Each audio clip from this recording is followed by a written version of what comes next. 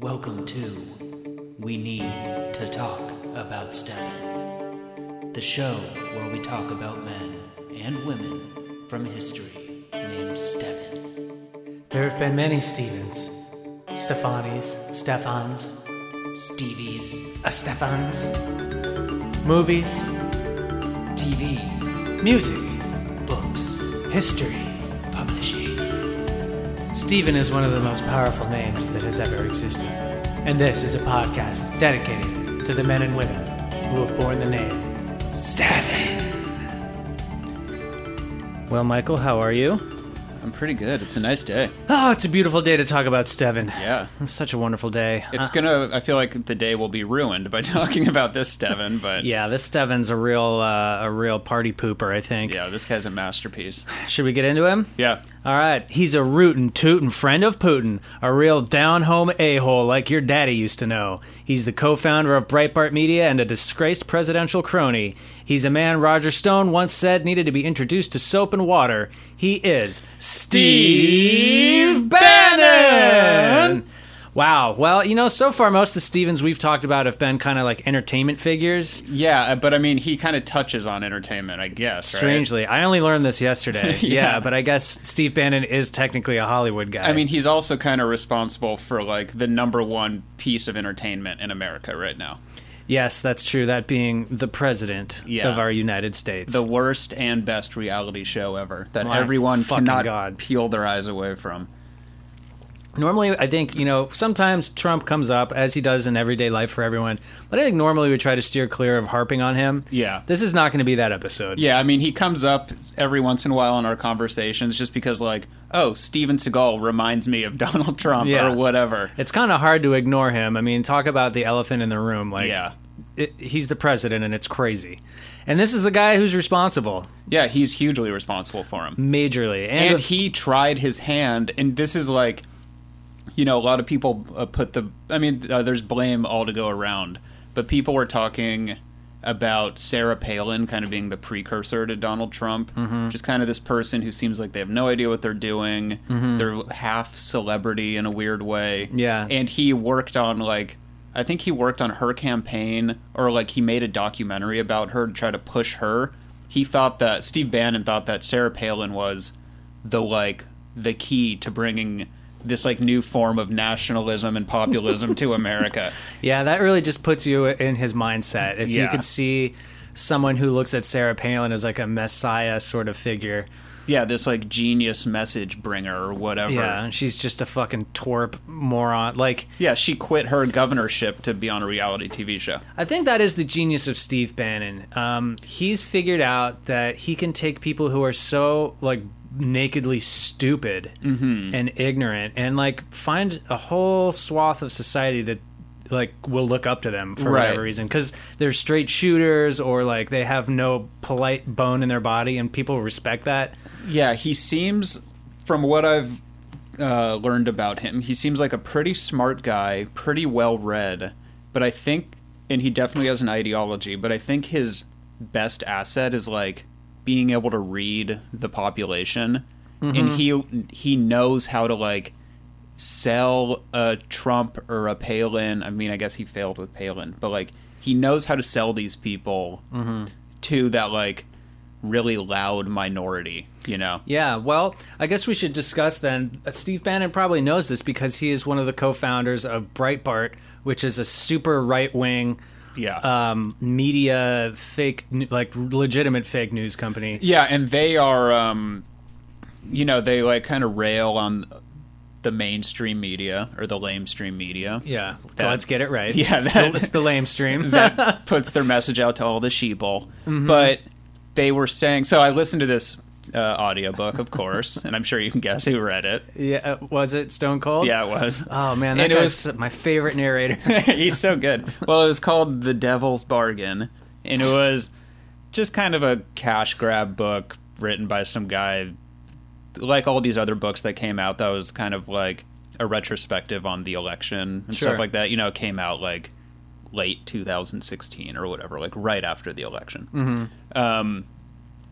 And they were talking about Steve Bannon's time at Breitbart, and their whole thing was we are news, but like with a purpose. So they are like unabashedly trying to push an agenda. Yeah, to push their agenda. Yeah. Well, one of the funniest things I've ever read about Breitbart is that, like, if you think they're a legitimate news site, all you have to do is go on there and realize they have a black crime section, and then ask yourself, does Right. any other news other news outlet separate crime by race? No, they Like, don't. No, they just Yeah. cover crime. Period. Yeah, I mean, it's like it should be. I mean, we need some laws in this country where, like, on the title page of on the front cover of the magazine or the newspaper or on the TV show, it says, "This is entertainment. Yeah. This is an opinion show. Yeah. This is not to be taken for fact." Masquerading or as something. news. Yeah. Yeah, absolutely. Well, it's funny. Like, Fox News famously is registered as an entertainment company. They do not have, like, any of the paperwork in order to be a news organization. But it says Fox News in their name. Yeah, like, it's Like, Fox there needs News to be, like- Entertainment. Yeah, there needs to be a, like, federally regulated thing that says if you use the word news, you know, like, you get an FCC violation if you lie a certain amount of times or Yeah. whatever. Oh, yeah. If you can be fact-checked independently and proven to be just full of shit, like, Yeah. there should be a penalty for that. Yeah, you lose the news Or moniker. you can just be really upfront about the fact that you are not a news show like The Daily Show, and Yeah. you're just like, we're just going to, like, skewer headlines or, like, give our take on it. Whether it's the Daily Show left take or the insane frothing, Yeah, what was that? spittle flecking of Sean Hannity. There was like a Fox right-wing show that tried to be The Daily Show. Show. Well, this is the best part of this whole thing is conservatives are never funny people. No, they're not. Because, you know why? Because you have to be dumb. No, and you also like there's and no also wit there. you have to punch up. Like, as a normal people or whatever, liberal comedians, they always like punch up at people who are like above them and stuff like that. Yeah. You know, like, conservatives are always going after like poor people in their comedy. Yeah, that's right. Well, it's a bullying kind of... They don't see it that way. Right, or but- they have a black crime section and they're like, "Hey, we're just pointing this out." Like, Yeah, this is because no one else is going to "Hey, point it why out. are you reading into it?" I don't know. I'm just putting facts out there. Do facts hurt your feelings? Yeah, are you getting your feelings hurt? Well, that's what it is. It's like they pick on people who have it harder than them, and that's never funny. Yeah. You know what I mean? Or it's just really lame, like, middle of the country Judeo-Christian comedy, which is... Yeah, it's I mean, so do I have to vanilla, it's explain so why that's boring. not funny? Yeah. It's the same with, like, Christian rock. Like, do I have to explain to anyone why that's fucking lame? Well, I mean, that's like people who think Donald Trump is funny. Yeah, I think he's maybe exactly. said two funny things ever. It's like, just because you say something mean doesn't mean it's a joke or funny. Yeah, the guy can speak off the cuff. He sounds like an idiot, and half the time he's making fun of like a retarded person or Yeah. something. Like, real funny. Yeah, super I know. funny. Yeah, that's great. Yeah. He did one thing, though, that was pretty funny, where he was making fun of Marco Rubio for how he drank water.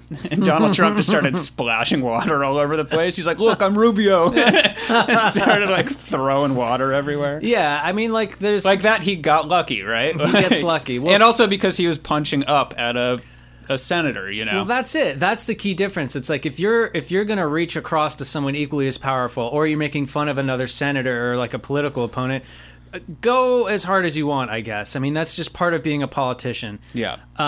Where he loses me is where he's just shitting on people who don't deserve it. Mm-hmm. And then, of course, there's the whole non-humor side of him that's just a liar and a traitor and all Right. this other awful stuff.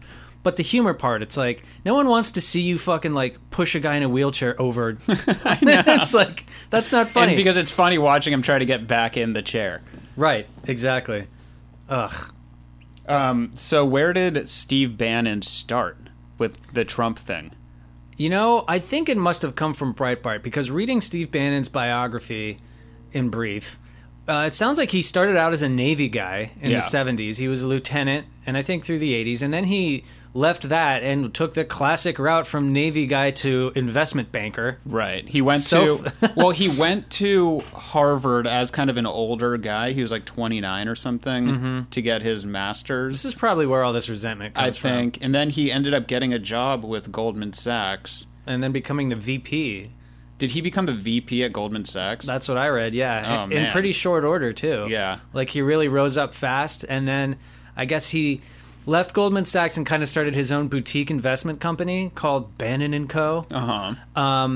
And this is where my favorite piece of Steve Bannon trivia comes in, which is that he got into like entertainment investing, and this is what brought him to Hollywood. But one of his like biggest deals was he secured a negotiation deal for Castle Rock, the production company or distributor, whatever they are.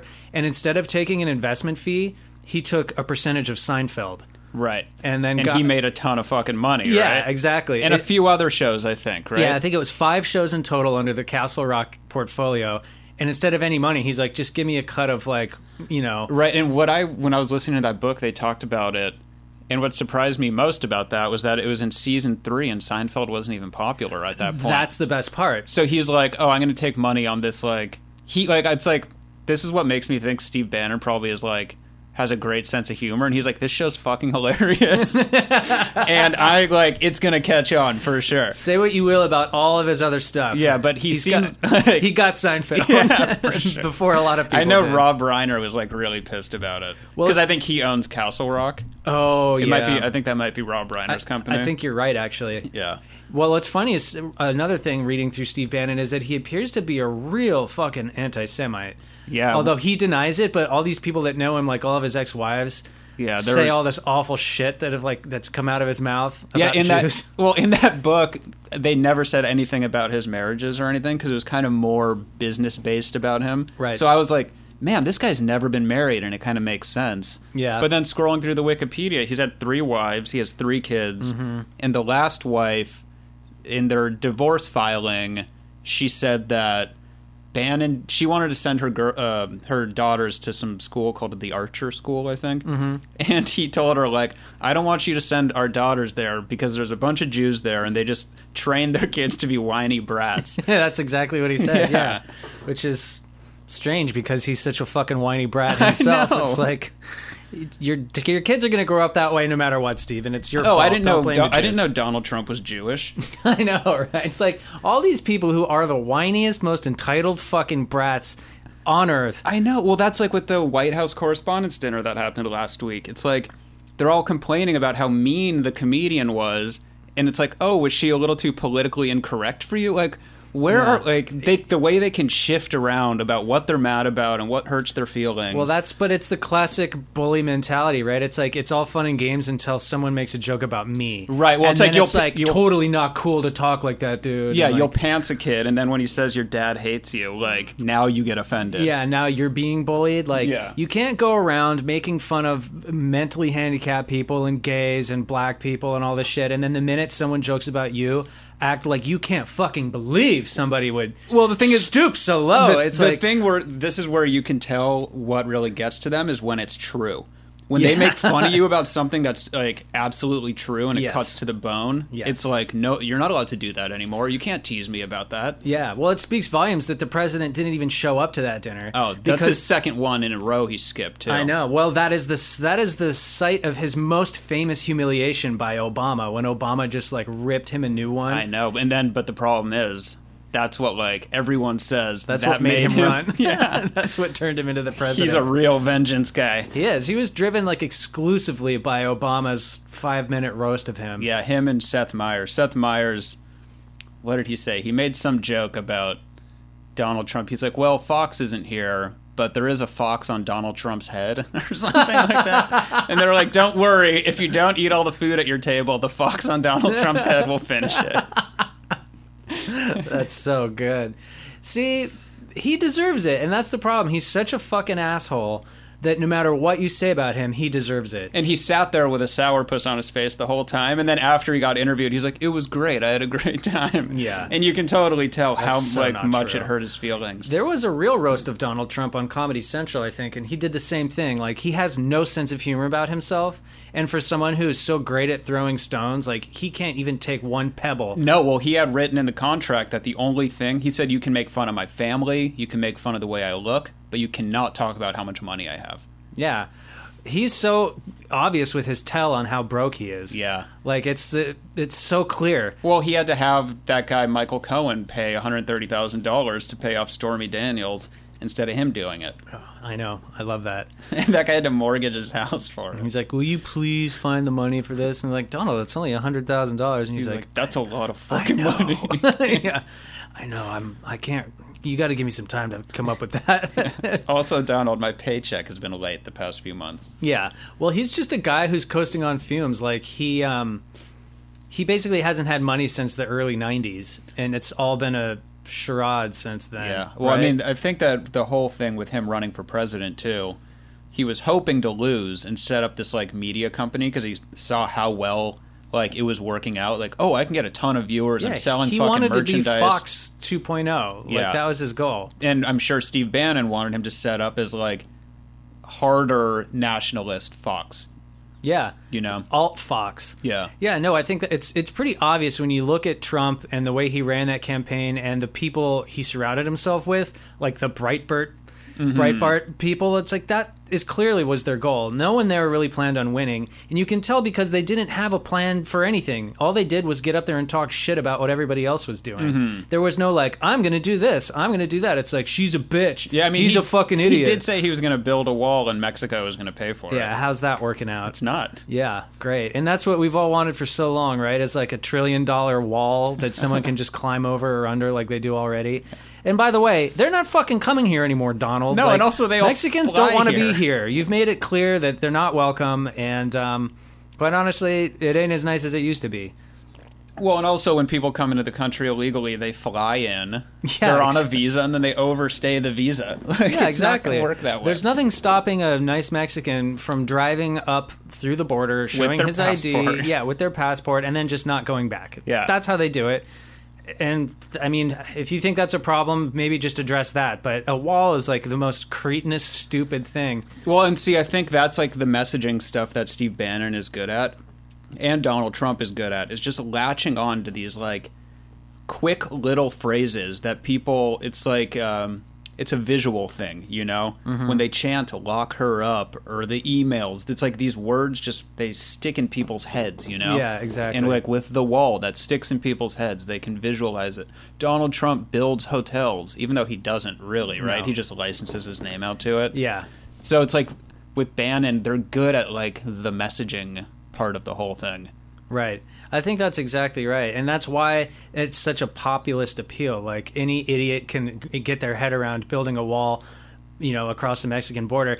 But a normal smart candidate, like their solution is so much more complicated. It's tough to put it into a catchphrase or like have Yeah. someone visualize like, well, we need to work on the paperwork process and maybe the naturalization. I mean, the you know? nuances of healthcare are really Yeah. tough to wrap your like head people's around. eyes just glaze over. But in reality, that's the way things have to be. Yeah, you want it to be complicated Yeah. because it's really hard to do. Because it is complicated. Like Yeah. complicated things need complicated solutions a lot of the time. Simple fixes in government aren't going to like work out longer than 3 months or something. No, it's like trying to perform surgery on someone with a fucking claw hammer. It's like just building a wall is so ham-handed and stupid.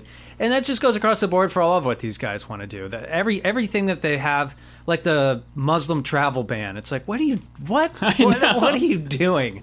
This is so stupid. So that fits in with Steve Bannon's like ideology of the world, right? He is a pure nationalist. He thinks that like the Knights Templar ending was the end of like the first revolution of Christians in the world. Yeah. And he thinks that like Muslims are going to try to take over the world. Yeah, he does. And, you know, like anything else, there's a sect or a certain segment of that population that probably has those ideas. But guess what? There's clearly a sect of white Americans who have those ideas, too. And you're the fucking problem, Yeah, and Steve you're Bannon. the guy. You are like the white American ISIS Taliban guy. Yeah. You just have a different color and a different religion behind you. But I you're know. just as much of an asshole. No, and he's like the guy who does the recruitment. Yeah. You know, it's like guys like him are the reason Richard Spencer and, you know, those like alt-right Nazi weirdo guys are running around. Yeah, exactly.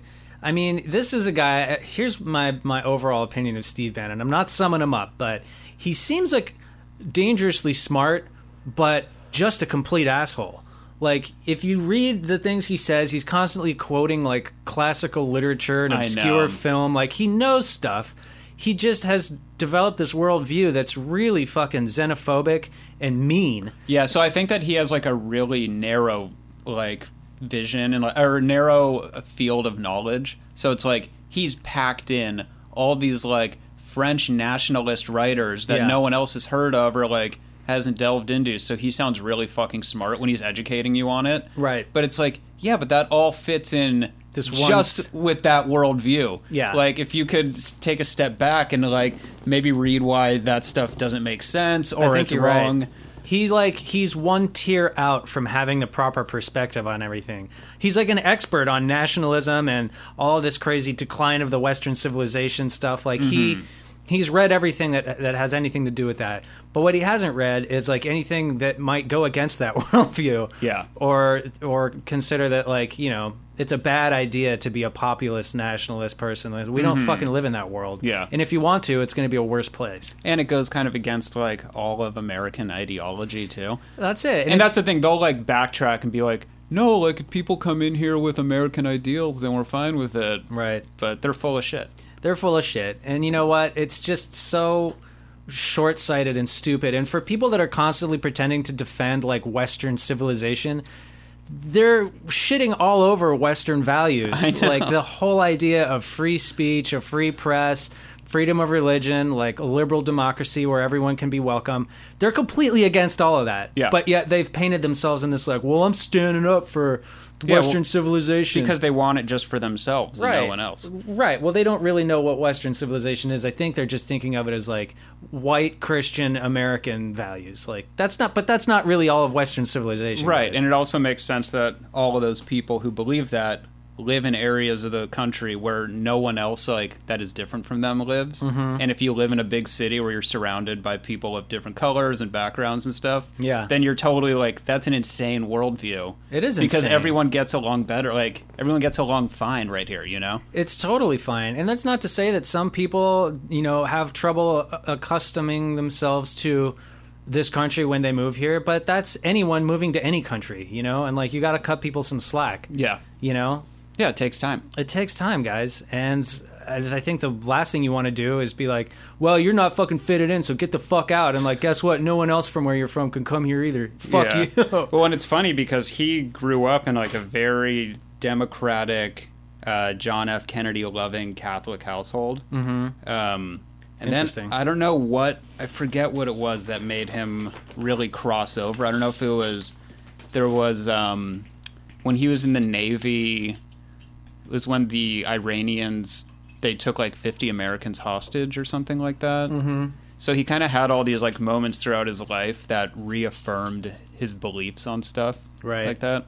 Yeah, that makes sense. I mean, like, I think no one of his age probably comes by their views without some sort of reasoning or life experience behind them, you know? And I think that a lot of the people that he identifies with or that identify with him in middle America probably like their only interaction with a Muslim has been watching 9/11 or like, you know, Iraq war footage. So like that's their opinion of it. Right. I mean, and then 9/11 made him really double down on it and was like, this is my mission forever. That was definitely a moment in history that either turned people crazy or made them like dig in and be like, we gotta. This is a test. This is a test. Yeah. Even George W. Bush was like, "This is a test. We're treating our Muslim friends right. We're not like." Yeah. Because I mean, like you had like Sikh guys getting their heads bashed in liquor stores in New York and stuff. Yeah, exactly. And it's true, but like that's the president you want. I mean, say whatever you want about George Bush and the way he handled his job, but like at least that guy was up there saying like, everybody like calm the fuck down. Yeah, whatever he believed, he still knew that like at face value, you have to do the American value thing. You have to. And like drive that home. And he might have gone to bed not really believing it. I don't know. We can never be inside of his head. Yeah. But at least he had the common decency to like tell everyone to be civil to each other and be like, you know what? Why don't you let the government handle this with the people who are really responsible and not go down to the liquor store and punch out. Well, that's like your local fucking... Donald Trump will try to do that. Like he'll wake up at 10 a.m. and do Twitter and he'll say like, today on National Prayer Day, we have to all remember to be like kind to one another. And then like 30 minutes later, he's like, I didn't pay that bitch Stormy Daniels anything. Yeah, exactly. He's just a maniac. Yeah. Well, that he's a dum-dum. He's a dummy. And that's the difference, I think, between Steve Bannon and Trump, is that Trump is not a smart person. I think anyone with a brain in their own head can tell that. Yeah. Steve Bannon is just smart enough to be dangerous. Yeah, and to like know that he can capitalize on someone like Trump. Like Trump, Steve Bannon has an end game, which is like close off the country, and all the other countries too, like turn France back into France, like make it a national, like it's a nationalist place, make America a nationalist place. So that's like his end game. And Donald Trump is just a way to get there. I mean, he thought that Sarah Palin and Michelle Bachmann, I think he like tried to run her campaign too.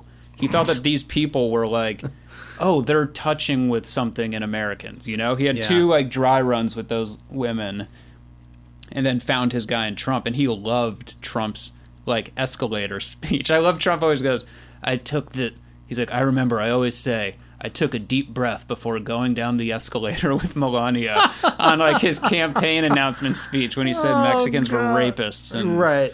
But Steve Bannon loved that. He was like, you don't have to give this guy a script. He's good at just saying like...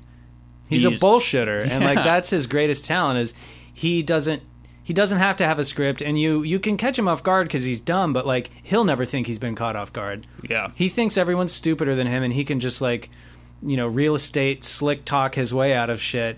Right. It always makes me wonder if he ran as a liberal, what his... like, what would the buzzwords be for that, you know? Because it's like, you can see him going any way. It's just like, who thinks I'm popular? Who likes me? Yeah. And then I'll go with that, because you know Donald Trump deep down does not like the people that are his supporters. And he has nothing to do with them. He's from, like... He's a born and bred rich New York guy. I know. Like, what the fuck does he know about any of this redneck shit? He doesn't like them at all. And he doesn't, like... I don't think he wants to be loved by them. He wants to be loved by Beyonce and shit. Yeah, well, that's like his whole problem is that he's always wanted respect from people who do run in the elite circles and are respectable, and he's never had it because he's a fucking knuckle dragger and a loudmouth. But he's like water flowing downhill at the easiest, you know, going the easiest way, the path of least resistance. And what he's found is like, well, this dumb idiot that rides a tractor all day thinks I'm cool. Mm-hmm. So he's that guy that's like, they say, you know, he was born on third but thinks he hit a triple. Right. Yeah, exactly. He's that's such a good way of putting it. He really thinks he did it all himself. Yeah. There was an interview with him where he's talking about like he always talks about his good genes, which is just such a I don't know, old school kind of Nazi talk thing too. But he's saying good breeding. But he was saying that you can't teach people how to putt in golf. And it's like I think that's like the one sport that you can teach someone to be good People at. make a lot of money teaching people how to putt. Like, it's a real thing. But he thinks he was just born with this, like, with a putter God-given putter gene. He was born with something. Yeah. He's a fucking maniac. An absolute maniac. But it is funny that, like, the only people who think he's cool are complete imbeciles. Complete morons. And, like, that's who... would look up to this guy, because anybody else would be like, this guy can barely get a sentence out of his mouth. He sounds like a confused idiot. He struggles so much. Yeah, and so he's managed to dupe people who have no experience with, like, you know, intelligent people in intelligent circles who are articulate and know what they're talking about. No, and I'm sure that in all his business meetings and stuff, he'd always have people talking for him. Yeah, like, I'm sure. He would probably talk with his handler and say, look, this is what I think we should do. And they're like, okay, Donald, we'll handle that. And then they go into the boardroom meeting, and then his handler or whatever, the vice president of Trump Industries, would then explain to people what really has to happen with their business. Well, there's no doubt in my mind that he's the kind of guy that, like, takes credit for everything his employees do, but probably does nothing himself. Oh, yeah. Like, completely honestly, can you look at this guy as well as we know him now and imagine him closing any kind of a deal with anyone who's serious or important? No, and they would probably rip him off so bad. If he did do a deal, it's like he gets something for a year out of it, but doesn't realize that over the span of 20 years, they're making way more money off of him. Exactly. Like, this guy's so inarticulate and bad at what he does. He literally couldn't close a deal with me to paint my bathroom if he tried his best. Yeah. He couldn't do it. Because I'd be like, this guy's a stupid fuck. Like, this is not going to go well. I'm just going to find someone else. And then, but think about, like, you know, he's building massive hotels in, like, Dubai and all these places. Like, he's not the fucking guy. No, he's not building deals. And also, I don't think he's building it. No, like you said, he's licensing it out. But then parading around, like, pretending that he's in charge of all these big real estate projects. Did also brag that when the World Trade Centers were knocked down, I think the day of or the day after, and he's like, well, now Trump Tower is the tallest building in downtown New York. Which I also don't think is true. I know. It wasn't even well, true. I think it was in downtown. Oh, so like Not the specific... right. Just like in that zip code. Okay, Donald. Yeah, great. Fucking prick. But that's the kind of person he is, right? Like, he sees 9/11 and thinks, now mine's the biggest. He also lied about, like, Muslims chanting in the streets of New Jersey or something. Right. It'll never happen. Never happened. Fucking moron. But more on Steve Bannon, who, again, like, we warned you guys Trump was going to come up. No, and we're it's sorry. really hard. Yeah, like, we're it's sorry. it's so hard. It's like there's a bunch of water behind a door pushing on it. And the minute you crack it, the whole flood just comes out. Like, I know, and I feel like I've talked about him so much and thought about him so much that I don't want to. It's a nice, like, change to at least be like, oh, yeah, I forgot about Steve Bannon because he was fired a little while ago. yeah. And, I don't mean to offend any of our Trump supporter listeners by saying that if you like him, you're an idiot. But if the shoe fits, I guess you just got to lace that bitch up and walk to town. Sorry. Anyways, so Steve Bannon's surprising. What I didn't know is that he was a movie executive and producer for like 16 years. That shocked the shit out of me. If I heard correctly in this book, The Devil's Bargain, he kind of figured out, basically, movie studios at that time in the early 90s didn't know how to value themselves. So, like, when they were being sold or stuff like that, they were getting way less money than they should have. Yeah. And I think that Steve Bannon and some people figured out that the making movies part isn't where their true value lies. It's in their whole libraries of things. Right. So he found out that you could figure out the value on, like, oh, you have this huge DVD movie library that will be sold in perpetuity to TV networks and on DVD and stuff like that. Yeah. And he, like, figured out that way of bringing, like, true value so that when they sold their companies, they can make way more money. Yeah. So he has, like, a knack for going into a place and telling someone, your business is fucked. You guys have no value here. Or figuring out, like, oh, you guys have a lot more money than you think you do. Interesting. So he's got a real jack for the ningles. Yeah. he knows he's got like a special talent. Yeah. Good for him. I wish he would just stay in that shitty realm. There's so many shitty people working in Hollywood. At least they belong there and they're not really bothering anyone. Yeah. But then it's like this is his whole thing of being able to pin dum-dums, is that he started with his entertainment company. He made 2 movies. One was The Indian Runner and one was Titus. And Titus is like a movie with Anthony Hopkins based on Titus Andronicus, the Shakespeare play. But then he started making crazy right-wing documentaries and religious documentaries. So he knows, like... Always the most entertaining documentaries. Well, there's always going to be a market and an audience for them. Whether they're good or not, or whatever, there's always going to be 10 million people who will go out and buy it, at least. Well, again, it shows his ability to tap into people who feel like they're not represented or there's no entertainment for them. It's like one time Mike and I watched a Kirk Cameron Christmas documentary that was like all about... It wasn't a documentary, it was a narrative. Oh yeah, it was a movie. It was like But Kirk Cameron, it feels like a documentary because Kirk Cameron introduces it at the beginning. Yeah, and he's like sitting in front of a Christmas tree, and it's basically like a Make America Great Again, but like a Make Christmas Great Again. It's like a response to the very real war on Christmas that's going on. Right, and I think most of it was railing against like being so excited about presents, and it should be more about being quiet and thinking about Jesus, which is like, yeah, good luck selling that, buddy. No one gives a shit. Him and his friend, what was that guy's name? Like Ray something? Kirk Cameron would make these videos kind of like going against Richard Dawkins and stuff, like at the rise of the like the atheist YouTube videos. What a great matchup. I know, and his buddy Ray had this video called... His buddy Ray. His buddy Ray had this video called The Atheist's Nightmare.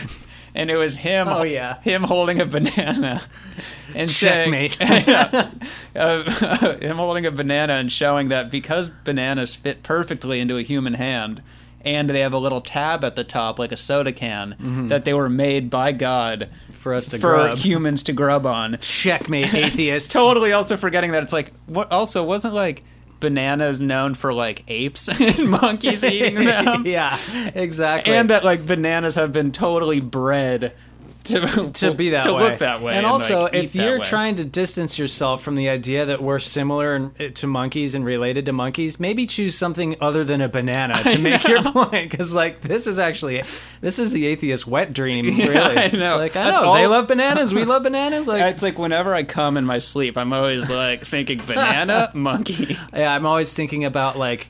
Our favorite topic, which is how similar is gorilla DNA to human DNA. I'm always thinking about my buddy Ray. My good old buddy Ray.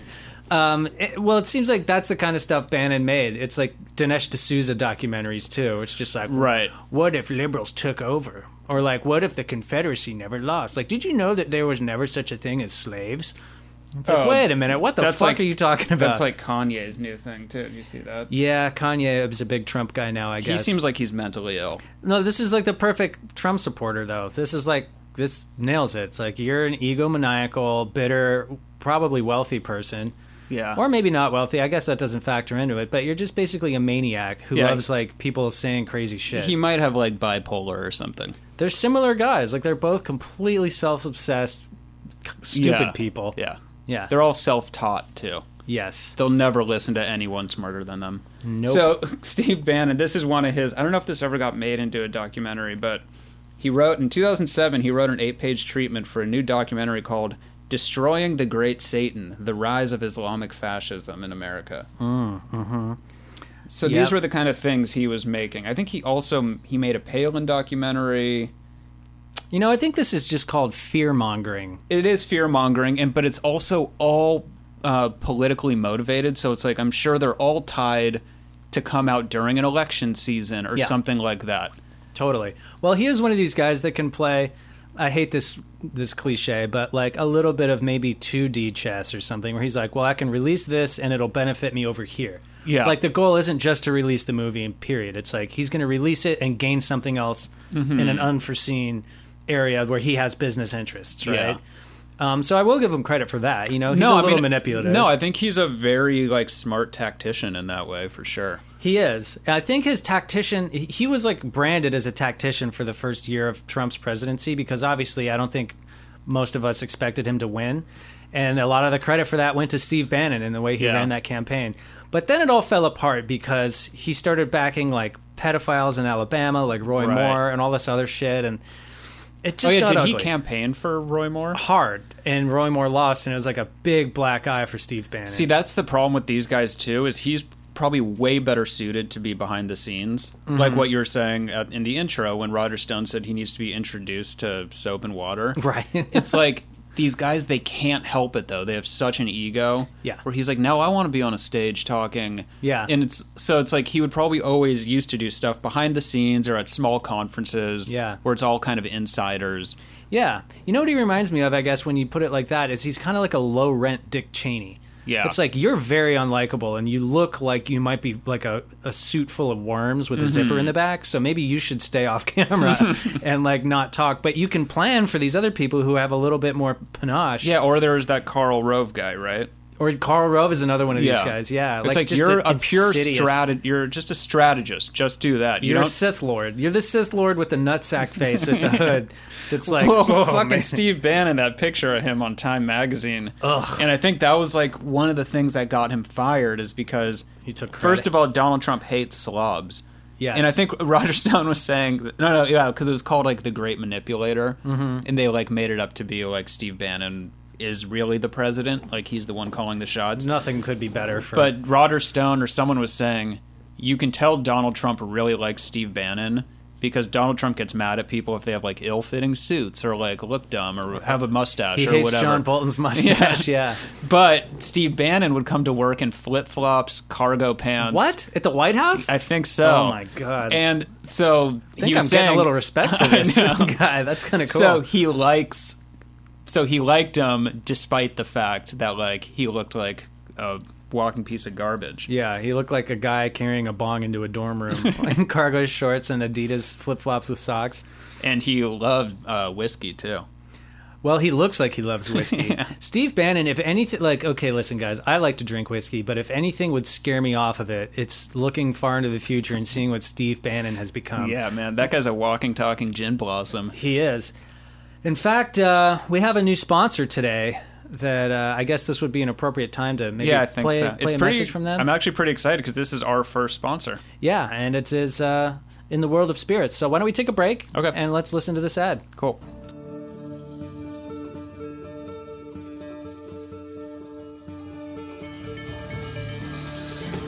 Pappy Van Bannon is on a mission from God to make whiskey great again.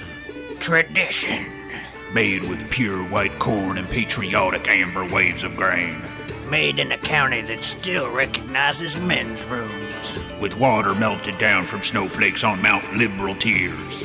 Is that gonna hurt your feelings? This whiskey don't care. In the only facility still the nationally recognized Sundown Town. This is a whiskey celebrating the way things used to be. Pappy Van Bannon's rye whiskey holds supremacy over all the others. And there's nothing trans about it. America's first politically incorrect whiskey is here to stay, goddammit! What about her emails? Pappy Van Bannon's alt rye whiskey.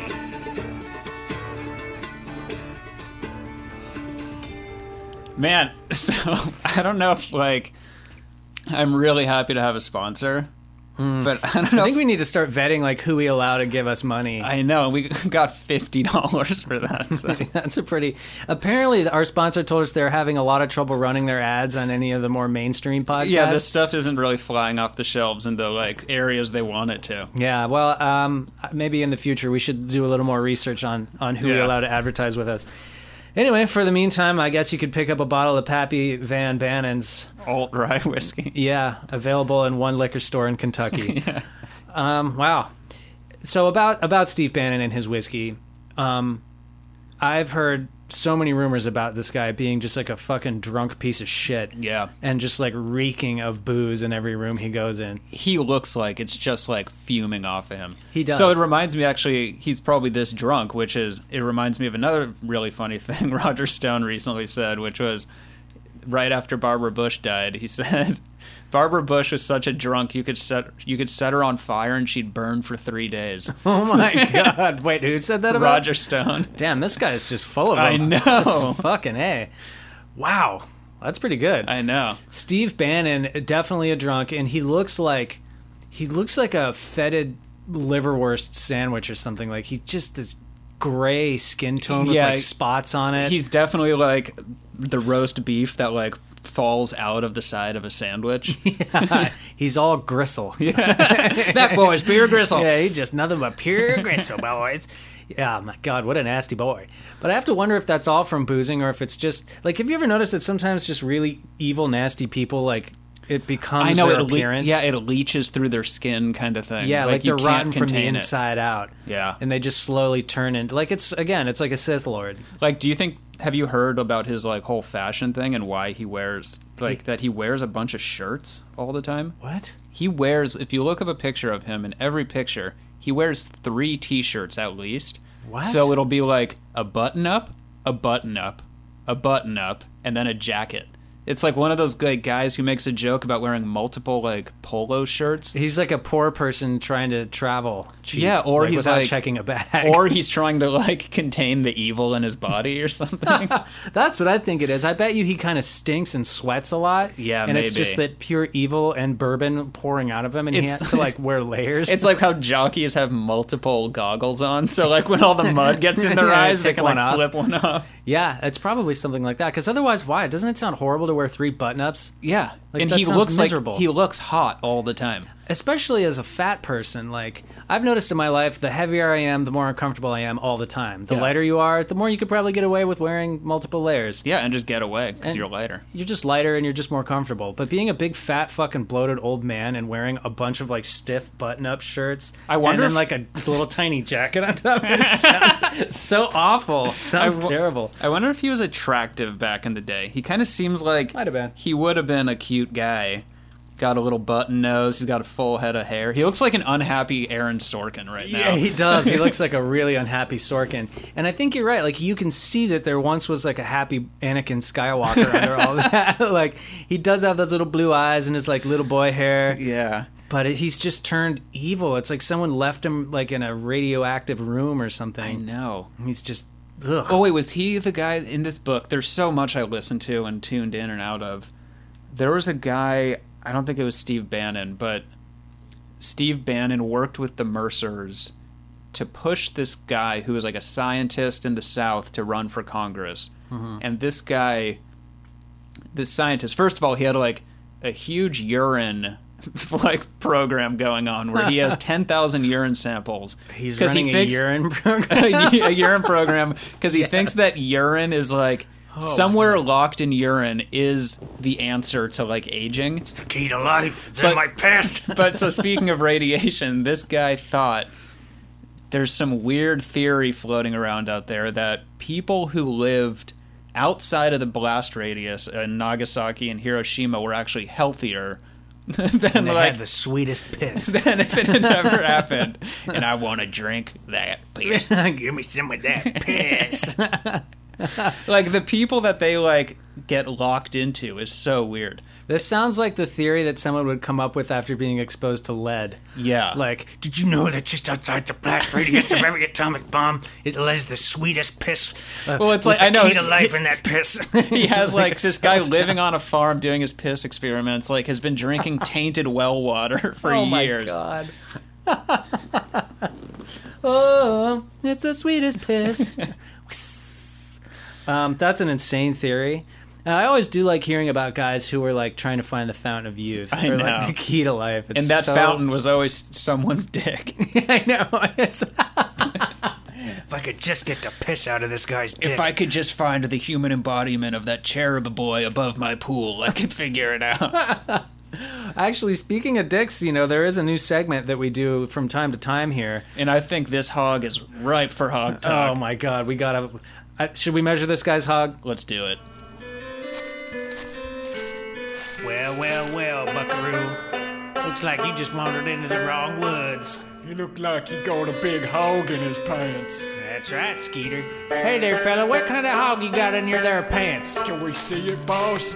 Yeah, we're gonna see it all right, Skeeter. Get there, Richard! Oh yeah, look at that old hog. Let's get a measuring tape on it. I wanna look at that hog. That's a big old swinging hog you got there, feller. All right, thank you, God. Brian Vega, for producing that jingle for us. Brian, you're the best. You got a knack for the jingle. Got a real jack for the ningles. Yeah, so obviously, Steve Bannon, hog. This is not every hog leaps out to me as obvious. Like Stevie Wonder, we had a tough time guessing his hog. So this hog's hog, it leaps out at me. But I want to hear your opinion first. My opinion of this hog is it's probably not too small, but definitely not big. I'm going to place this hog at 5 1/4 inches and a little bent. I'm saying Steve Bannon has a big fat hog. You think he's got a big fat hog? Yeah. Oh, I love that. We have a hog disagreement. Yeah, I don't think it's like super long, but I think that guy's got a fat hog on him. Oh my god. That thing's been knee deep in slop for a long time. Do you think it looks like an oversized grub? Yeah, Like crawling it's on a log? It's got like more marks on it than his face, but that guy. Yeah. That I hog's don't probably know. battle scarred. Yeah, for sure. I think that's a all the battle-scarred women hog. trying to get away from him. So you're thinking it's kind of a chode, Yeah. like maybe normal length but real girthy. I think it's like the embodiment of him. Yeah, that would make sense. Like it's got a nice like tuft of Aaron Sorkin pubes on top. It's got weird red gashes all over his face. Mm-hmm. I think that he might be a little hog hung. He might. Yeah, he might. I definitely, every time I've thought about Steve Bannon's hog, I've pictured it as being a subpar, but not like too bad of a hog. Uh-huh. Like I really think it's like, oh, that's like an old fat truck driver's hog. I guess that makes sense. Like just kind of a little pecker. A little bent. I guess we got to agree to disagree on this Yeah, one. you know what, guys? Not every hog has to come to a consensus. And at the end of the day, only Steve Bannon and 3 women know what his hog looks like. Do you think it's only been 3 women? No, like you said, I'm sure he actually does look like he was probably pretty handsome as a young man. Yeah, but he did spend like a lot of time around men, and he was like a Navy guy. He was the. So I feel like he's always been too preoccupied Yeah. Like, he didn't want to get laid. He was more like, how can I make money? How can I ruin people's lives? Yeah, well, these right-wing guys usually run one of two ways, right? They're either completely a fucking hypocrite and they're like fucking little boys and porn stars and all this other stuff, and then like going and telling everyone how awful it is to even masturbate. Yeah. Or they are living like that guy from Boardwalk Empire who's like tortured by his own sexual desire. And, Which like, guy was that again? yeah, Michael Shannon. Yeah, Michael Shannon, like tortured by the fact that he's ever had a boner and like legitimately won't Right. fuck anything but his wife. Like Mike Pence. Yeah. I do not think Mike Pence is out there slinging his dick on the side. Mike Pence has probably gotten laid. He probably has had sex with one person. Yes, and reluctantly and through a sheet. Yeah. But I think that there's other guys like him, like, you know, the Larry Craigs of the world, who are out there Just fucking voting against Yeah. everyone else's sexual rights, but then trying so hard to get someone to cram a dick in their ass in an Yeah. airport bathroom. That guy's got a wide stance, I've heard. But like nowhere on the right side of this do I see normal people who are just like, yeah, just, you know, I've dated around, I've slept with some people, and now I'm getting married. I and, know, you know, yeah. just like totally nonchalant about it, like you should be. Yeah, it's like they will lie about it, yeah, in either way, like you're saying. They'll lie that they've had more sex than they actually have, or that they hate having sex, or that they hate, like, gay sex or whatever, and they're doing that all the time. Yeah, and they're like literally sucking a dick. Like they walk off stage from their like big anti-gay rally, and they walk right into the men's room, and some guy just puts his hog right in their mouth. I mean, but it's so funny. Like, they have a real problem with that. I know. That happens so Yeah. often with these guys. Well, you I mean- never hear about Democratic senators or congressmen, like, having a gay scandal. I know. Because if Because they're gay, they'll tell you. Yeah, they'll just say, I'm gay. Yeah, exactly. And then they'll get a bunch of votes for it. And no one cares. They're Yeah. like, oh, that guy's gay. Yeah. Whatever. I know, well, it's the repressed stuff, man. It's the repression that's weird. Yeah. Yeah, and I think Mike Pence could be broken. Who knows if he's gay or not? That's not really the vibe I get from him, but it's just like sexually tortured. Like, you're so obsessed with Jesus. No, he's a self-flagellator kind of guy, too. Yeah, no, that's exactly right. I bet that guy needs to wear 3 shirts to hide all of his whip marks. Yeah, his back scars that he has. Yeah, I could see him going home and kneeling in his garage and just whipping the fucking shit out of himself. Yeah, he like sleeps on gravel. Because he had coffee that morning. I'm sorry. I have an addiction. Forgive me, Jesus. Yeah, exactly. Oh, what a nightmare. What a nightmare of a human. Who of the Trump campaign and administration staff, like, who do you think's the most normal? Because they're all out of their minds. I guess I would kind of need a look at a list of it. I wonder if, Steve Bannon strikes me as the most, like, even-keeled and, like, actually has an ideology at least. But I don't know, he's not on there anymore. But, like, who has he hired? Like, are any of the, like, is John Kelly a normal guy, or is he just, like, a deep-down psycho, too? The new, the chief of staff guy. See, that guy, I don't know much about him. I mean, I know who he is and what he does, but he's not, like, he's less of a character. And he flies under the radar compared to, like, Scaramucci or But it's like the Bannon. guys that any of his people that come out and speak on TV, you know that they're not normal good people at all. No. Because they just spend so much time lying. Yeah, tons of time lying. Yeah. How did you feel about, at the White House Correspondents' Dinner, Michelle Fox, or what is it? Is Wolf. it Wolf? Yeah. Canine species, whatever. Michelle Wolf, like, going after Sarah Huckabee Sanders. I thought it was great. I thought it was great, too. I Yeah. thought she totally earned it. She Like, deserves it so hard. if you're going to get up there and fuck with this country the way that woman does and lie and Yeah. cover for shit, then I don't care if people go after your weight. Like, you and forfeit also, all she dignity. didn't talk about her, like, appearance at all. No. Some of the stuff was, like, people took stuff out of context. She said that she was like a softball coach, and people were like, what is that, like some lesbian I shit? think we all know what that means. But it's because the joke was, I'm sure that there was like some nuance to it, right? Yeah. Because she's probably a good writer. Mm-hmm. But the joke or the point was that Huckabee Sanders like divides people up into teams. Like, here's the team that we like, and then here's the one that we just fucking scream at and berate all day. Yeah, exactly. But no denying there's also just a frumpy PE teacher joke in there, too. Yeah, for which is, sure. like, on the face of it, it's so true. But and there's so also funny. like no women baseball or basketball coaches like in the big leagues, so Yeah. you got to go softball, right? Go like, softball. Well, it's just, it makes sense on a lot of levels, and that's why it's funny. And it's all fucking true. And that's why they were mad, because it was true. It's true. And the media was mad because she went after them for saying, you guys fucking created this.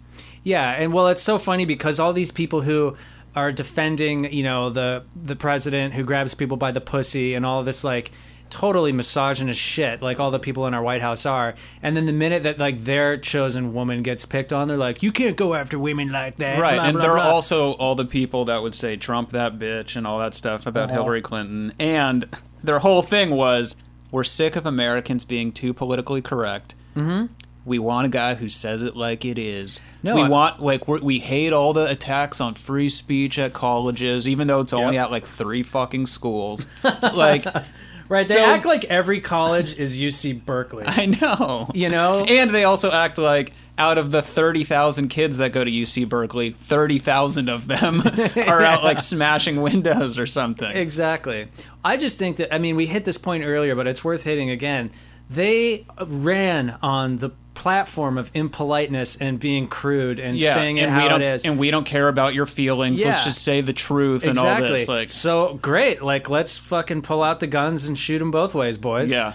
You can't handle it because you people are fat, stupid, and ugly. And if you really want to play the game where, like, that stuff's okay to talk about, then all right. You're fucking fat, stupid, and ugly. And then I saw, like, some of the first attacks on Michelle Wolf was the way she looked. Of course it was. Yeah. Yeah, of course it was. Well, they don't have another playbook because, again, like, in order to attack someone being intelligent, you have to, like, kind of out-intelligent Well, them.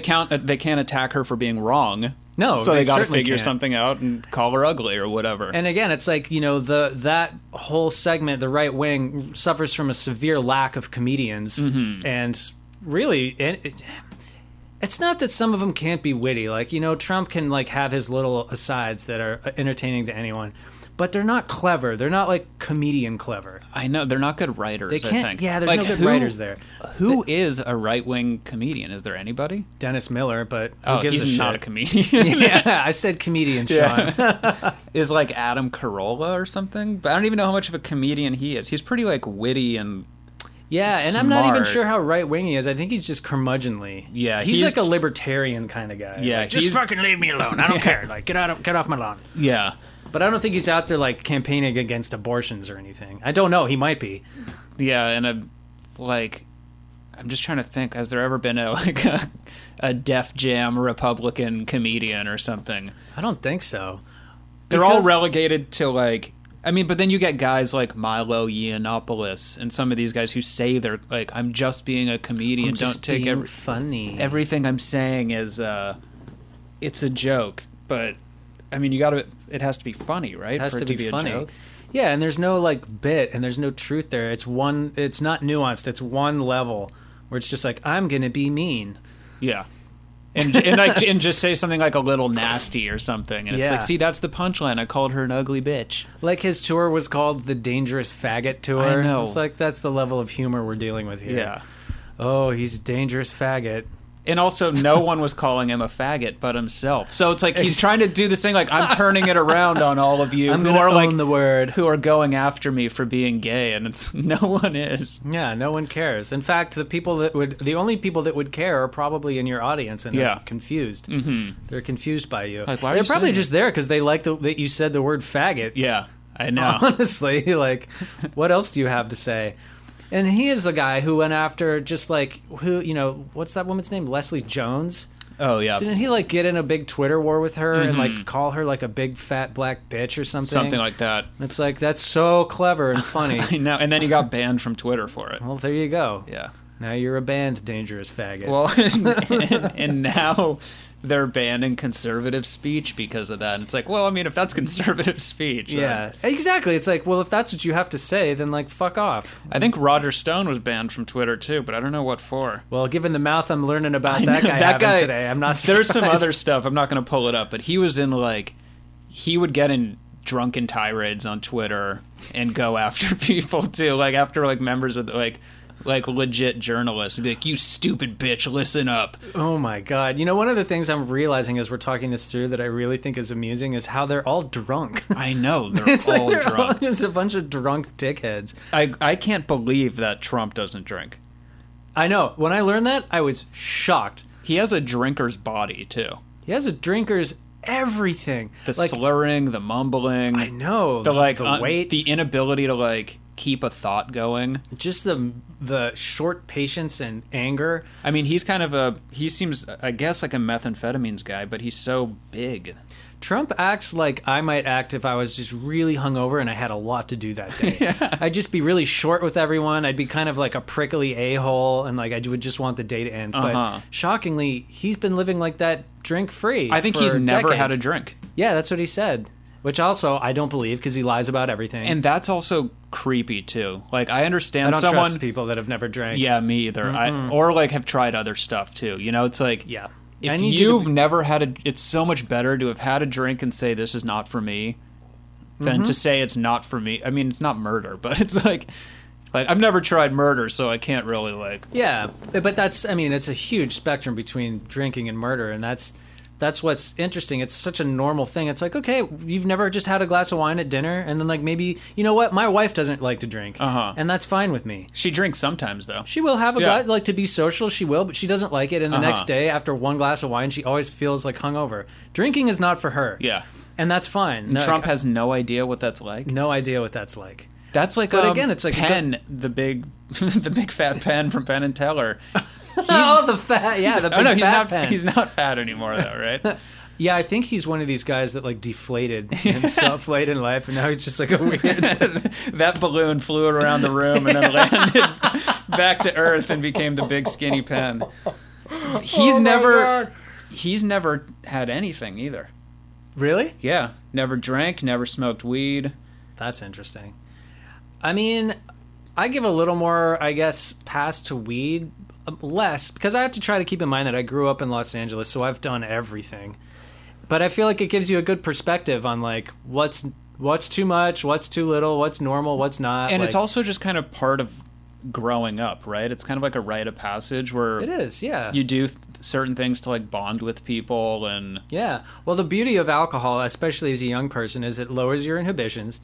It lets you make friends in a way that's like, you know, they say like if you go to war, you know, for 2 years on tour and then you come back, like you're friends for life with those people because you've been through crazy shit. This is a much safer and less intense way of like being like, remember that time we all got drunk and threw the fuck up in the woods? Yeah, we all drove around like maniacs. Yeah, and like it's a shared bonding through sometimes embarrassment, sometimes through just adventure. Yeah, and trying new things together. Yeah, but it's such a different friendship than like if you and I had only ever just gone to the mall together. Right. I mean, well, that's why also Donald Trump has no friends.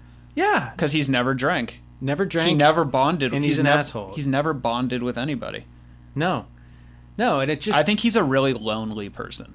Oh, I definitely picked that up from him. Yeah. And lonelier by the day, but he's like the classic case of you're your own worst enemy. I mean, that's like why he basically hires these women to marry him who don't speak any English because he doesn't know how to have like a human connection conversation with anybody. Exactly. Yeah, and you could look at both of his wives and see it's like, well, yeah, he has to get Russian brides because that's the kind of guy he is. Yeah. He has all the money in the world, but money, like his biography should just be called Money Can't Buy Class or Money Can't Buy Status. Friends or like, anything. Friends, yeah, like any of the important things in life don't actually come from being rich.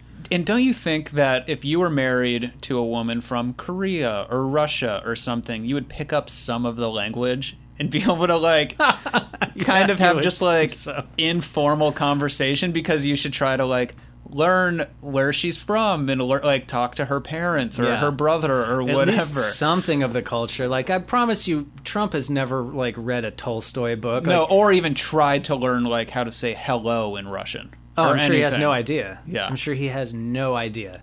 Which is embarrassing because he's been married to a Russian or a Ukrainian since, what, 1980? Yeah, for like 20 years of his life, he was married to a Russian person. Insane. Absolutely insane. He, one of my least favorite things about him, and that's a long fucking list, but is that he's like, not only isn't a reader, but he has like disdain for books and learning. Like he fucking thinks it's for fags. Well, or did you something. see that? His words, not mine. That picture of the presidential bookshelf or whatever, the presidential library. Yes, I did see this. And it was all empty except for like 4 copies of The Art of the Deal. Which he didn't even write or read, I'm guessing. Oh, I'm sure he didn't read it. Yeah, there's no way. And some other books that someone else wrote for him. Like, we have a president sitting in office who doesn't, like, see the value of the written word. No, I mean, It's even amazing. his like security briefings and stuff, they'd usually be printed out. It's like 6 pages a day or whatever. Yeah, and he just has to have easy them to read. He has to have them like reported to him in person. Yeah, and basically haiku form. Like, Yeah. I need 5 syllables, guys. What's Short, going on? yeah, Tell short. me about Iran. 575. Keep it like that. Yeah, and they're like, problem in Iran. Big. He's like, all right, I'm done. Enough. Okay, that's enough. Yeah. We'll get to the 7 syllables later. Yeah, but I think that's amazing. Like, this guy can't be bothered with the national security briefing. Wouldn't you just be so interested too? I would read You're getting 100 the- pages a day. You're getting the world's secrets. Yeah, I know. Like- That's amazing. This is the one person on earth who gets to read everything. Nobody knows more than what the president does in his, daily intelligence briefings. And this guy can't fucking be bothered. He's watching cable news and eating McDonald's. The What guy time? eats McDonald's in the White House. Like, what the fuck? What world is this? Did you see there was an Onion that was like, President Trump gets indigestion after having well-cooked meal at like, some dinner. It's so true. Like, a really home cooked organic meal would really throw his system Yeah. off. His like gut bacteria. What is this? Oh, I got gas. Oh my god. Hey Michael, I have a question for you. I think I know what it is, but just ask it anyway. Can I borrow that vape? Sean? Yes.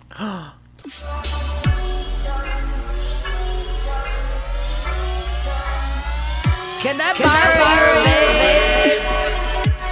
Here it is. Is this wax oil? It's Paul, Tastes like cherry. just like my sister. I love it. That's a fat cloud. My favorite part of that song is at the very end when you say, "That's a fat cloud." I don't say that. I mean, when Brian Vegas when says Brian it. Vegas says, "That's a fat cloud." Thank you for the vape. Oh, you're welcome. It's wax and oil. Tastes like cherries, Just like Brian Vegas' sister. just like Brian Vega's sister. We got to get Brian Vega in here one day. I know. I was thinking about that. I've tried Wikipediaing him and I can't find anything. But I know that he's real. This is like that Berenstain Bear conspiracy. It's like that John Barron conspiracy. Oh my God! Should we talk about that? I guess so. I wanted to bring something up, though, that I heard in this book, since I listened to fucking 8 hours and basically gleaned nothing from it. So Bannon is, like, huge on his research and stuff, and finding out, like, who is Donald Trump going to appeal to? And Donald Trump, when The Apprentice was on, was way more popular with minorities than he was with white people. Like, minorities loved to watch Interesting. The Apprentice. And there's this thing called a Q score. Do you know what that is? No. It's like a rating system that is used in television. So I think like executives at companies can know how popular someone is, Right. like with a certain sect of the country or whatever. So they like demographic it up, basically. Yeah, and they say like, oh, Donald Trump's Q score as a reality star on The Apprentice is this high, you know? And he was very popular for a long time. Wow. And then the stuff about the Mexicans being rapists and all that came out. Everyone's like, wait a minute, And what did he say? His Q score dropped huge, and this thing Shocker. from the book said, based on Q score, the only reality star minorities hated more than Donald Trump was The Situation. That's really good. That's a good piece of trivia. Yeah. Wow, and that's like a low bar. I mean, Yeah. the Situation is like, if you're only one step above him, I know. even Snooki's higher than Donald Trump. Snooki's higher than The Situation, too. Fucking A. Well, I think that's interesting because, again, I think it goes back to like his old school appeal to people who probably don't know the world of like high finance Well, and that's the elite circle. I mean, you know, he's a rich. What is it? He's a poor person's idea of a rich person. Yeah, poor person's idea of a rich person, and that's like what they would say about Newt Gingrich. he's a dumb person's idea of a smart person. Oh, totally. Well, that's like with all these guys. I feel like Steve Bannon falls into that too. Even though Steve Bannon might be semi-intelligent and just misguided or evil or whatever you want to call him. But it's like, yeah, that's like someone who's a complete moron would be wowed by him. Right. You know? But anyone who's not a moron would be like, this guy's a moron. Yeah, it's like if you rattle off like 5 French authors to me I've never heard of. Big fucking from deal. the 18th century, it's like, okay, I could be impressed for a minute. But it's like argument from obscurity, right? Right. It's like the kid in high school who knows all these bands you've never heard of, and that makes him cooler than you. Yeah, he's It's way like- better. It's like, okay. He could pick who's going to be the next president. Yeah, it's like just because you know a bunch of really esoteric fascist literature doesn't make you smarter than Yeah, anyone. no, it just makes you more well-rounded at music. That's kind of it. Right, exactly. Good for you. Great. But people would be impressed by that. People like Donald Trump who have never read any book, and then they hear this guy rattling off this, like, 1930s fascist French author. Right. And they're like, wow, this guy really knows his shit. You know, though, I think it was his first wife was named Ivana, right? Mm-hmm. Not Ivanka's the daughter. They all she have the said same name. that Trump would sleep with, was it Mein Kampf next to his bed? I haven't heard this. Or was it another... Did Hitler have 2 books? The Lion, the Witch, and the Wardrobe, and Mein Kampf. I don't know. I wouldn't be surprised if he did. Yeah, but I think that he had, like, that was the book that Donald Trump would, like, read passages from before bed. Just settling in for a nice cozy evening with Mein Kampf. It's like one of those things I don't buy just because I don't picture him reading at all. Unless he just had it there as, like... Now that I buy. This was passed down from my racist father. Yeah, this is the family copy of Mein Kampf. Yeah. Like, you could see where my grandpa dog-eared it. Yeah, it's engraved with, like, there's Trump emblazoned all over it. Well, not his grandfather, his father, I watched this 5-part Netflix thing on Trump. I And couldn't apparently bring myself to watch it. It's pretty good, but his dad apparently was just like an alpha racist guy, which is not shocking given the time and economic stratosphere he was operating in. But he was from New York, right? Yeah, but like he's got this weird. So I've always thought there's a weird separation between the racism in like the southern rural areas and then like this Right. weird northeastern racism that exists too. Yeah, it's like the stonemason kind of racism or something. It's the blue collar New York guy where like, yeah, they might have a black guy on the fire team, like the fire ladder with them, but they're gonna fucking give him shit all the time. Yeah. And like they'll invite him to the barbecue and tell him he's one of the good ones. Right. Well, that's It's like that kind of racism. Frank Sinatra would do all the like, just make crazy racist jokes about Sammy Davis Jr. Mm-hmm. Like, shouldn't this guy be shining my shoes and like horrible shit like that? Sammy's like, haha, Frank, Yeah, that's fuck okay. you, buddy. Yeah. But Like, he "Good would one, also not go to any bars or play at any places that didn't allow black people there. Yeah, well, last week on Stevie Wonder we talked about Quincy Jones. For whatever reason, I think we were talking about him at a Beatles recording session. But apparently Frank Sinatra like made Quincy Jones, and Quincy Jones like considers that he has a life debt to Frank Sinatra because of that kind of Right, behavior. so that there's like these outdated, horrible things that they would say, you know, because it was just kind of part of the lexicon or something like that. Yeah. But in my mind, I'm thinking that back then it was probably like, race relations being what they were, it's almost a way of cutting through the elephant in the room for them. Yeah. I mean, like, I'm a rich white guy and he's my black friend and let's make a joke about it. And, like, probably and now at the black guy's let's expense. move on. And now we've acknowledged that he's part of the band. So can Sammy Davis please, like, sing and you guys can like him now? Yeah, exactly. Kind of thing. It's like doing a weird backhanded favor or well, something. Frank was so popular that I guess it's just like, listen, he's cool with me. Yeah. So you just got to fucking accept it. And I like- guess Quincy Jones, Frank Sinatra gave him a ring that he wears to this day. Huh. Like every day. It's like his prized possession. Because like he got him into all these places where black people couldn't play music and black people couldn't do this and that. And Frank was like, he didn't have to do that. He was already Frank Sinatra. There's no reason in the world why he would have to be. Wasn't Frank standing Sinatra up a for big them. whiskey drinker too? Like Yes. Steve Bannon? Yes, although strangely, he liked Jack Daniels, which I Yeah. think is trash. It's garbage. Disgusting whiskey. And it's not even bourbon, right? It's Tennessee whiskey, which is I don't know. You don't have any here. that's It for is a good made reason. in made in Lynchburg, Tennessee, where it's right next door to where Pappy Van Bannen's whiskey is made. I wonder how Lynchburg got its name. I don't know. In a place like Tennessee. I'm afraid to Google it. I'm afraid to Google it too. Good fucking God. Do you know where Steve Bannon's from? I could find out in 1 second. Because I would guess that this guy seems like he's from a cosmopolitan area. You know, he's like Stephen Miller, who I may become a Stephen we talk about at some point. His career is still so young. No, well, it seems he is from a working class family. He's from Norfolk, Virginia. His mom was a homemaker. His dad was an AT&T telephone lineman as a middle manager. And as I was saying earlier, they're Irish Catholic, pro-Kennedy, pro-Union Democrat. Interesting. So he's just like an edgy teen who was like, well, that's why I was comparing him. I hate my dad. That's why I was comparing him to Stephen Miller, because someone said famously he's like a Santa Monica fascist, whereas like he grew up in this nice Jewish family on the west side of Los Angeles by the beach. And his the bullies that guy probably had to encounter. That's people were like, what the fuck is wrong with you, Steve? Yeah. That's probably what it was. And, like, I read that guy is a major provocateur in high school, like, loved. Yeah. Just one of these people that realizes they live in a pretty left-leaning place and gets a boner off of, like, pushing everyone's buttons. And being, like, an antagonist and a contradictive kind of dickhead. I think that he ran for... Did he run for, like, class president at his high school? He went to Samo High. He went to Santa Monica High School. Oh, boy.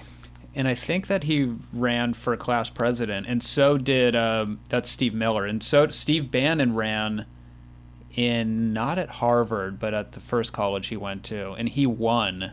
Wow! And he was class president. You know, no one cool has ever been a class president. I've never I remember the people that would run when I was in school, and I'd be like, Who wants to be the class president? It seems like so much more work. I want to go play Nintendo. I'm trying to get less responsibilities, less time at school, less of all this shit. I want to go have fun. And I've always wondered, like, what promises can you fulfill as a class president?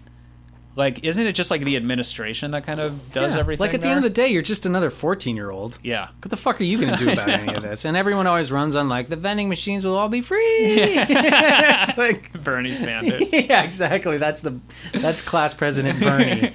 But, none of it ever works out. I can't think of one notable achievement any of my class presidents ever did, except for parade around. I don't remember even having the chance to vote for them.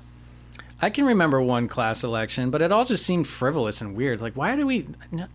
So we got two nerds that nobody likes, and they're both in a showdown, and somehow I have to choose one to do what? Nothing? I just remember trying to win best eyes in high school. I won in high school, most likely to host the Man Show. Really? Yeah. I actually won most senioritis. Did you? Because you were gone all everyone just knew I was gone, and then so 3 people won it. It was me, a friend of mine, Alicia, I think, and then someone else. That's funny. And so our pictures are here in the yearbook, except for I wasn't there that day because I was ditching. So it's 2 people, and it says not pictured Michael Horton. That couldn't have gone better. Yeah. That's fucking perfect. I wish I was there because my sensibilities would have been me, like, the picture would be me climbing the fence to, like, escape or something like that. That would have been good. Or, like, I'm in the background, like, waving. I used to go to homeroom. You'd get checked in for the day, basically. And I would walk out of homeroom around the building, jump the fence, and just leave. And one time my homeroom teacher... He was like the music teacher, so he was like, a cool hippie guy. Come on, man. And I left, and I was like running away from school, and I hear him go, "Later, Horton." That's really funny. Yeah. That's pretty amazing. I had a cool teacher like that, too, that smoked weed with us before the SATs. Really? I probably shouldn't be saying this. Yeah. I mean, it was a long time ago, but maybe not that long ago. I remember I used to come, like...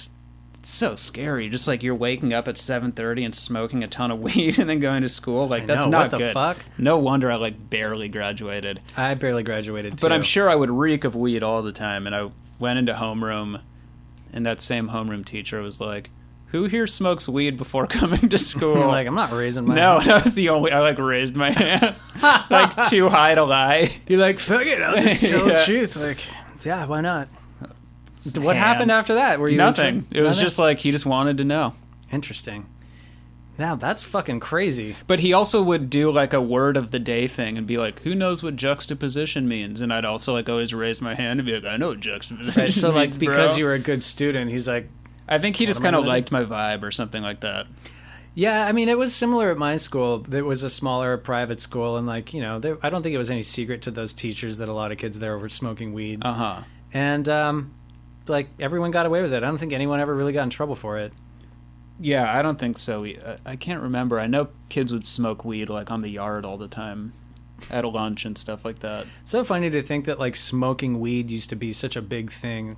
Like it stank. You'd have to go somewhere to do it. I like know. there was a bunch of prep You would involved. fucking reek too. Yeah, because we it's- would smoke blunts before, like the stinkiest way to smoke weed, and like the way you get so fucking high. Oh yeah, we would drive around because we could always leave our school for breaks, and we would drive around and just smoke a joint, or someone would have a pipe, and then everyone would just smell like the most herbaceous, dank fucking smoke. Like, and there was no getting rid of it. Yeah, your hands stink all day. Yeah, we would like put on a sweater and smoke, and then take it off and like Yeah. leave it in someone's car and just go run back. into the bathroom and like wash my face a bunch of times. Yeah, and now if you think about it, it's like everyone in high school is probably just vaping or like Yeah. eating coffee beans with THC in them, or like all this stuff that was completely unavailable. Interesting. Did you ever drink alcohol at school? I did, and I did get in trouble for that. Yeah. Big time. How'd you get in trouble? Someone like smelled it on my breath. Whoa. Yeah, I got a fucking lot of. Really? Yeah, we got like drunk at lunch one day. Holy shit. Yeah. I don't think because I kind of, I started drinking in high school, but I was such a weed guy that I didn't start like heavily drinking until kind of later. Yeah. I don't know. It wasn't like my drug of choice. Yeah, that So I makes don't really sense. remember doing it. I might have done it like once at school. Yeah, see, I was not a big drinker back then. I mean, obviously, I was in high school, so how much of a drunk could I be? But there was a liquor store around the corner where this guy from Jordan, whose name was Gus, would sell us. I'm like naming names and stuff. I should probably leave these people alone. This is so bad. But he would sell us whatever we wanted, from cigarettes to alcohol, and sometimes we would buy alcohol and we would drink it. And one day we bought, like, not a full bottle, but like one of those half sort of pint bottles of like Jack Daniels or Jim Beam. And we drank it in the parking lot behind school, and then we all went in and like just. I mean, when a 17-year-old walks in a tiny classroom Yeah, with like you 10 can tell. people, you can smell the bourbon on them. Mm-hmm. Like, bourbon is a smell that doesn't usually exist in the hallways of a school. Right. So it stands out, and I got in a lot of trouble. Fuck. A shit ton of trouble. Did you get suspended? I got suspended, and I had to go to a program for like Holy months. shit. Yeah, they like the school was like, if he's gonna stay, he has to go complete this like rehab program. Were you in a private school? Yeah. Yeah. And so I did, and like every day, like 3 days a week after school, I'd have to go to this place, and like this old Mexican gangbanger who's like been sober for 25 years like ran it, and it was all like other teens who had been caught drinking at school, and we had to like work through it or whatever. Right. And then as soon as I was out, I was right back to it. But they Yeah. would like test us for alcohol and weed like all the time. Fuck. Peen a cup in front of this old gangster. Oh man. Yeah, it was really weird. What, are you sure it wasn't that congressman that Steve Bannon was funding? Yeah, I think it might have been that guy. But yeah, I think that had a big impact on my life because I just think it was so ridiculous of an overreaction Yeah. to that kind of thing, where like now I see people who are such hard asses and I have like a major resentment to them. Right. Or you can see people who like make one little mistake in their life and they think that they have to change absolutely everything they've ever done. Or Like, that, yeah, exactly. they double down on like, I need to fucking get my shit together, and it's like, come on, man, you're Come fine. on, stop being such a little Yeah. bitch. I think, you know what, honestly, what really would have worked for me is like my parents just telling me they were disappointed. Yeah. And it could have probably been ended at that. See, my problem with weed when I used to smoke a fucking ton is that my dad found my weed. It was like in my desk drawer. Said he was looking for something else. Who knows? And I had like His weed? Yeah, it probably was his weed. So there was like I had like a little like black pouch in there, you know, where you keep like, oh, I keep all my weed and pipe in like a velvet pouch. Right. Well, you did back then. Yeah, Like, so you then had to have a so weed he was bag. like, "Oh, what's this?" And looked at it, and we had like the drug talk. And he was like, "You know, it's okay. I'd rather you smoke it here." And I did everything in my life except heroin.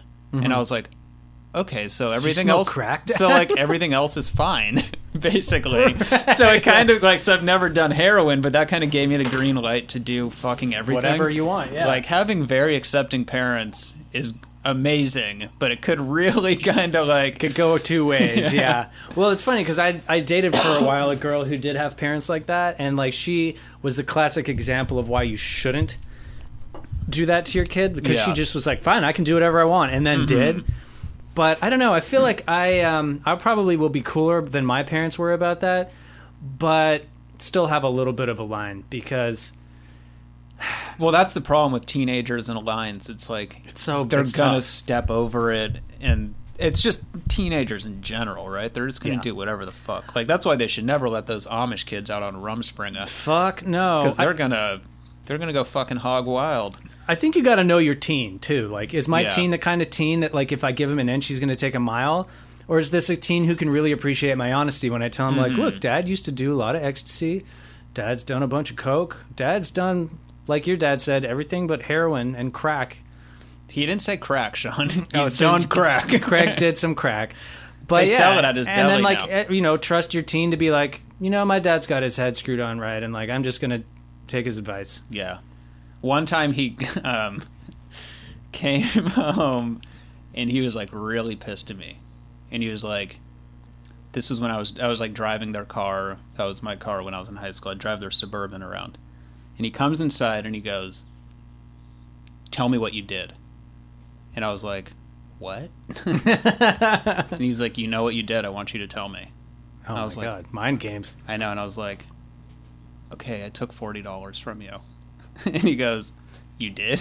I found weed in the car. You're not supposed to smoke in the car. That's so funny. That's so fucking funny. You like admitted to a different crime. That's a great dad strategy, though. It's Yeah. like you just like, I know what you did, and you're going to tell me, and you're like running through the 100 things you've done wrong. Like, fuck, what did I do? This is a real roll of the dice here. Like, what's my daddy want to Like, hear? you tell me what I did, Daddy. Daddy, what did I do wrong? Yeah, my mom luckily never pulled anything like that on me, but there was a lot of like, she would find what I did and just call me on it blatantly, and I'd be like, yeah, I did that. And then I'd be in a lot of trouble. I was a troubled teen, I think. I was just an unhappy, like, I'm fucking pissed at everybody right now. I just want to smoke weed in my parents' Suburban and Yeah. wrap it around a flagpole. I just remember living like some sort of a hedonist. Like, I think there was anger, like teen anger early on, maybe around like 13, but by the time I was like 15 and 16 and being mischievous, there was no like driving unhappiness. It was really just like, I just want to like really push this line and have fun and see what's too far. Which is I the like scary the thing about hedonist. teenagers. Like, they're I just, like the hedonist angle. I thought I was like hippie, fucking cool ass dude the whole time. Yeah, of course.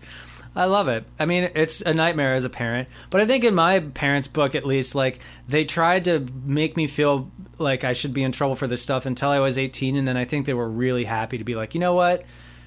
I've done my due diligence with you. Yeah. Now, like, fly free, young man. 18 is always the cutoff. Just like no It responsibility. really for was you for anymore. them. Like, after that, there was no more shit about any weed, any drinking, any, like, they felt like they had legally committed, finished their obligation, and they're like, okay, whatever, dude.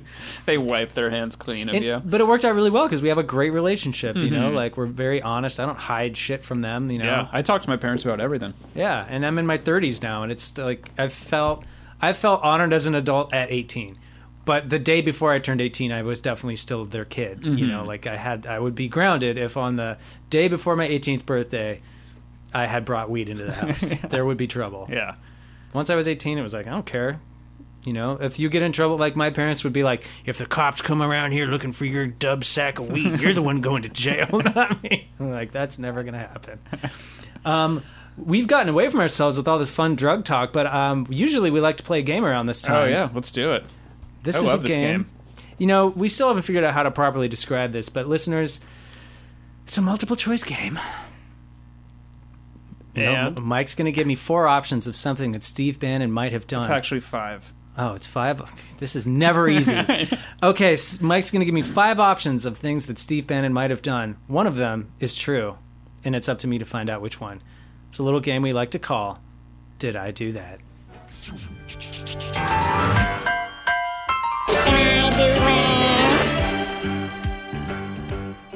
All right, did I do that? Are you ready for this, Sean? I'm so ready for this. This is the Steve Bannon edition of Did I Do That? Number 1. Bring it on. Steve Bannon once said that when you're called a xenophobe, a racist, or a nationalist, to wear that moniker as a badge of honor. Okay, noted. Number 2. Goldman Sachs and other investment firms gave Steve Bannon $60 million to operate a gold farming scheme in World of Warcraft using cheap Chinese labor. Oh my god. Okay. Number 3. Steve Bannon said Milo Yiannopoulos looked like a gay hooker, called American Nazi Richard Spencer a goober, and described Paul Ryan as a limp dick motherfucker who was born in a petri dish at the Heritage Foundation. Whoa. Damn, that's like some Roger Stone kind of talk right there. Okay. Brothers in Wow, arms. that's making my ears perk up. Yeah. All right. Number 4. Steve Bannon hasn't had a drink since 1998. Well, that's clearly not true. Number 5. Friends of Steve Bannon once said that his penchant for wearing upwards of 3 shirts at a time is something he refers to as beach fashion. Okay. That's good. That's a good one. And those are the multiple choice questions for Steve Bannon. Did I do that? I like this one. This is like short and sweet. Just a couple of facts and a man who's got to figure it out. Well, I'm tempted by the World of Warcraft gold farming one because I know the guy's a schemer. I know he's a dreamer. And there's something about the alt-right and like online currency. Yeah, the MMO. Yeah. Multiple. What's it called? Multiple. Yeah, MMORPG. A massively multiplayer online role-playing game or whatever. Sorry, guys. I'm so embarrassed. I know that. But there seems to be a big thing with them in like crypto and them in... And trolling and online. Trolling. Like, these are big internet... Like, these are the people who abuse the internet. And as someone who has frequently abused the internet for my own entertainment, I should know. However, what was the first one? Because I was intrigued by that. Steve Bannon once said that when you're called a xenophobe, a racist, or a nationalist, to wear that moniker as a badge of honor. See, I would believe that about him, and I believe he would say that behind closed doors, but I have heard him deny being a racist before.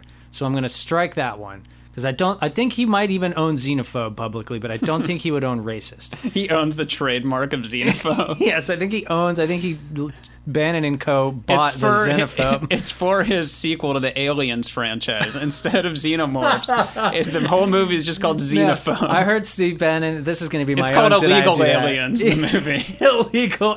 Ridley Scott's Illegal Alien. Xenophobes are attacking. I heard one of Steve Bannon's big Hollywood deals is he tried to buy the xenomorph prop because he misread it and thought it was a xenophobe, and he had to own it. He was like, how did they get a life-size model of my hog? This has got to be a statue of me. I have to own it. Wow. You know what? I can't believe we haven't talked about Alex Jones this whole time. Oh, yeah. We don't need to talk about No, him. fuck that guy. You know what? He's got his own podcast. The other one that really I think it might be is him slinging some insults at Paul Ryan and Milo. He called him a limp dick motherfucker who was born in a petri dish at the Heritage Foundation. See, that's the kind of thing that clearly he wouldn't say in public, but I think that like there's been so much behind the scenes leakage about these people's chatter that I would believe in a heartbeat on a private plane somewhere Steve Bannon said that. So it's for me, it's going to be between that and the World of Warcraft one, and I'm just going to have to choose. Now, World of Warcraft, did you say Goldman Sachs was involved in that? Goldman Sachs and other investment firms gave Steve Bannon $60 million to operate a gold farming scheme in World of Warcraft using cheap Chinese labor. It just seems so plausible.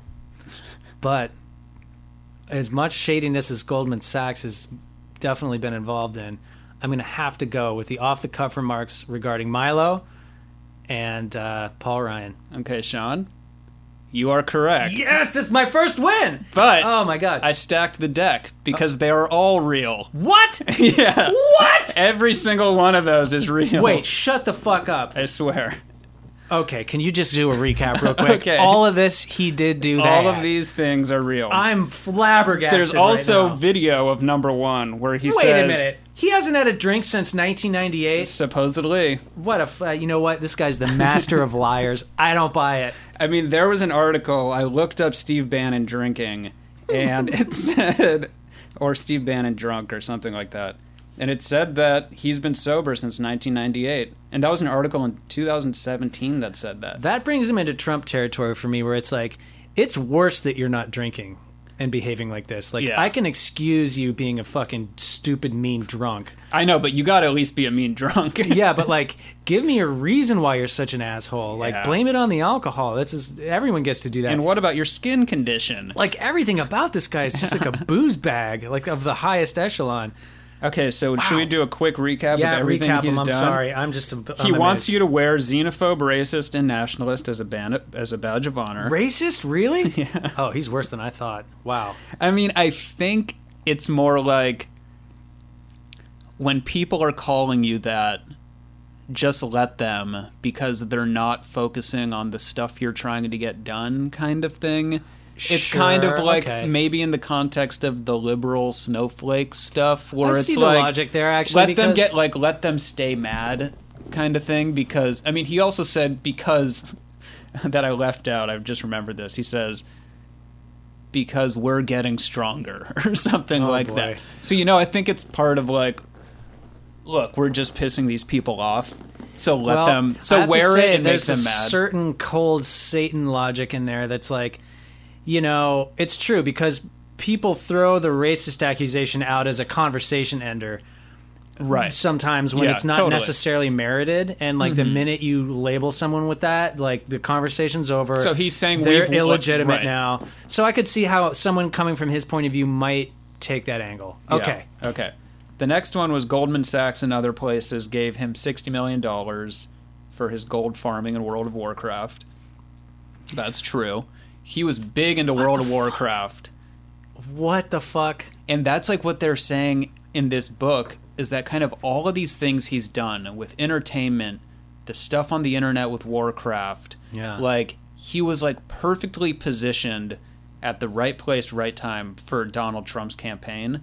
Because it's like he leveraged the angry weirdos on the God. internet Yeah, you're to right. like spread the message, So like he saw in the early 2000s like, oh, there's a bunch of like angry, disaffected white youth who are playing these games and creating like free advertisement in the form of memes and shit like that.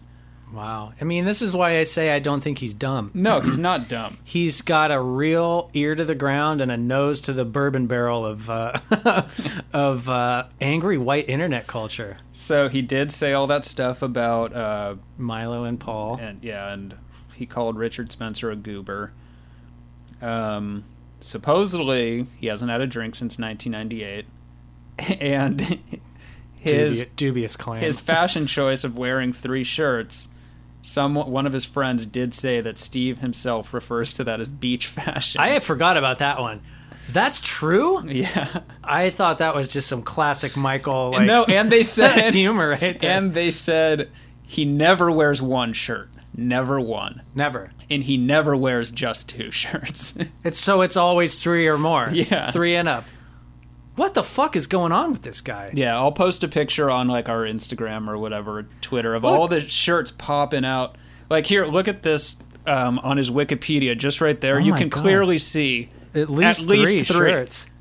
And these are just shirts. These aren't. It's not like he's layered for winter or No, something. but It's sometimes just- he'll wear a black button down with another black button down on top of it.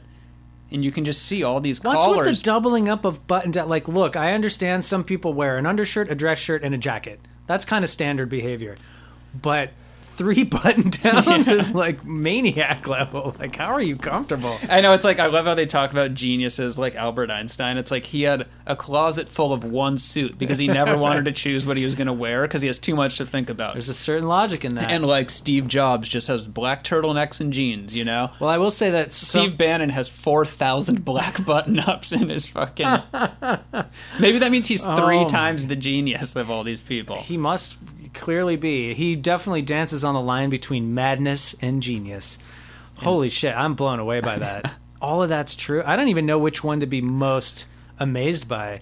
I Like, guess it's probably the World of maybe the Warcraft and Warcraft the beach one. fashion. Because it's like, of all the things he's juggling in his life, how does he have time to like dig into World of Warcraft? You know what? I'm thinking of this now. I've met people like this. Like, This guy seems to have a real refusal to just have a normal job or career. Like, Yeah. there's always a scheme or He's an a angle. go-getter. Like, someone's always got to be getting a little ripped off when he makes his money. Like, there's got to be a Chinese Warcraft farm. Well, it's like he convinced people that this gold in this game is just like any currency. Like, people need to buy it, and they're selling it in this game, and people want it really bad. And you got these rich white kids with money in America who can't spend fucking 20 hours a day farming gold in Warcraft, so My they'll God. buy it from, you know, other characters or something. I don't really know how the game works. Yeah, I mean, it sounds like it's just amazing to me that some guy who's in his 60s knows more about this. And has But that's figured like, it I out. think people in the, like, in that game The Sims, people will create, like, here's a bar that, like, I've programmed, and now you can buy this bar Get your from me. avatar drunk. Get your avatar to buy a bar for real fucking money to place it in your Sims universe. Yeah, there's a whole weird. I've never understood any of this. But what's strange about video games is like that sort of stuff is taken over. Where like now even real video games that they sell, like these AAA titles, Yeah. that are $60, they're like a quarter of a game or what a game used to be. Like now they're like, well, if you want to have a different cowboy hat on, it's $10. Yeah, so I mean, that's the thing, is this guy's a kind of a real trailblazer. Like, he sees this shit. I can't take that away from him. He's really got Yeah. a weird eye for. And same with the valuing, scam. the valuing of movie companies. Like, he found out these like weird ways of like making tons of fucking money.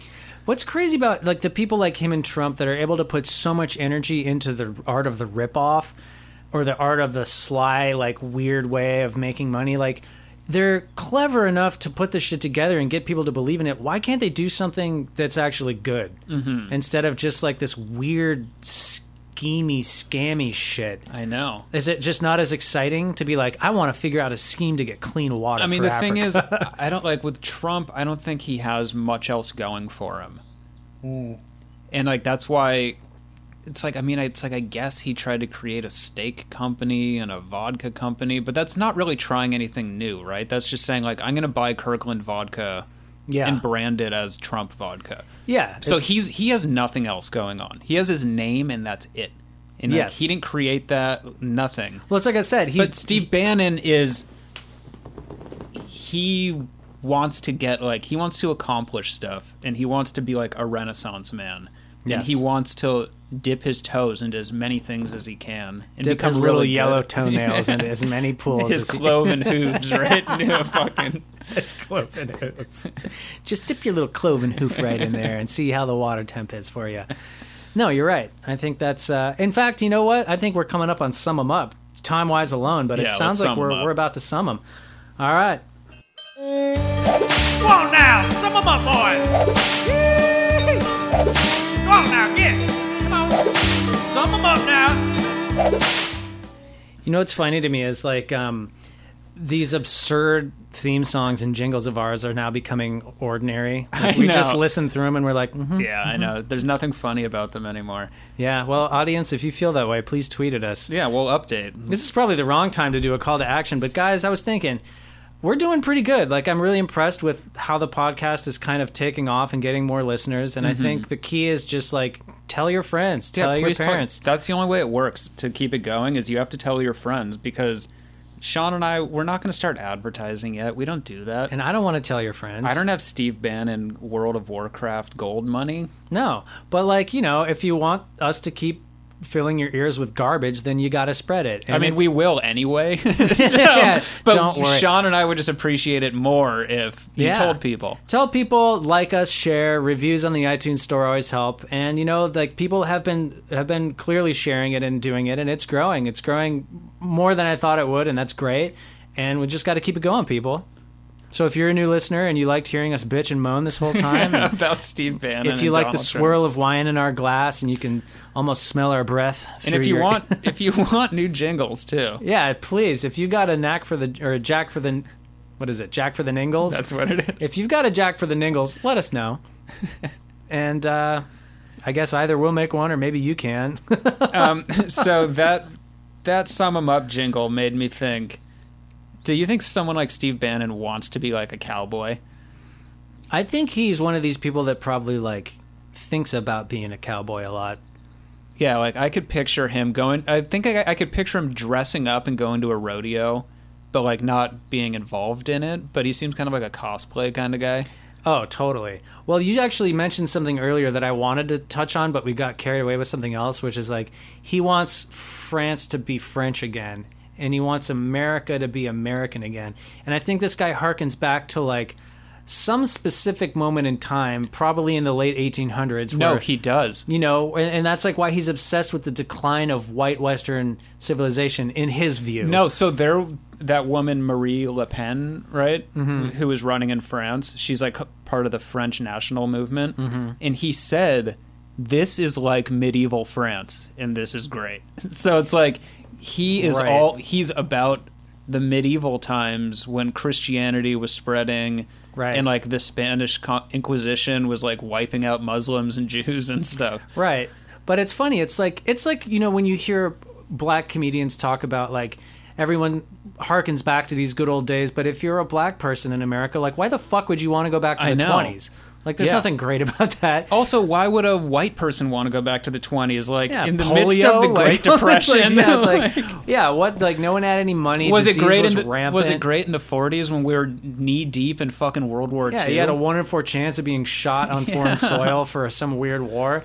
Like, I think history always looks better in hindsight, especially for the people who have come out on top. No, and it also looks better when you think the world was Andy Griffith or Happy Days or something like that. Right, when you're like kind of cherry picking the best parts of that stuff and you forget about all the medical advancements, all the civil rights advancements that, to be honest, you know, as a white person, it wouldn't have been much different for you or I probably, but for a huge portion of humanity who are just as much people as we are, like, maybe it wasn't so hot. So when Steve Bannon and Donald Trump talk about making it great again like it used to be, that's a code word, and we all know what it means. And the thing is, it's like, a real high-pitched sound. Yeah, coming one out. might call it a dog whistle.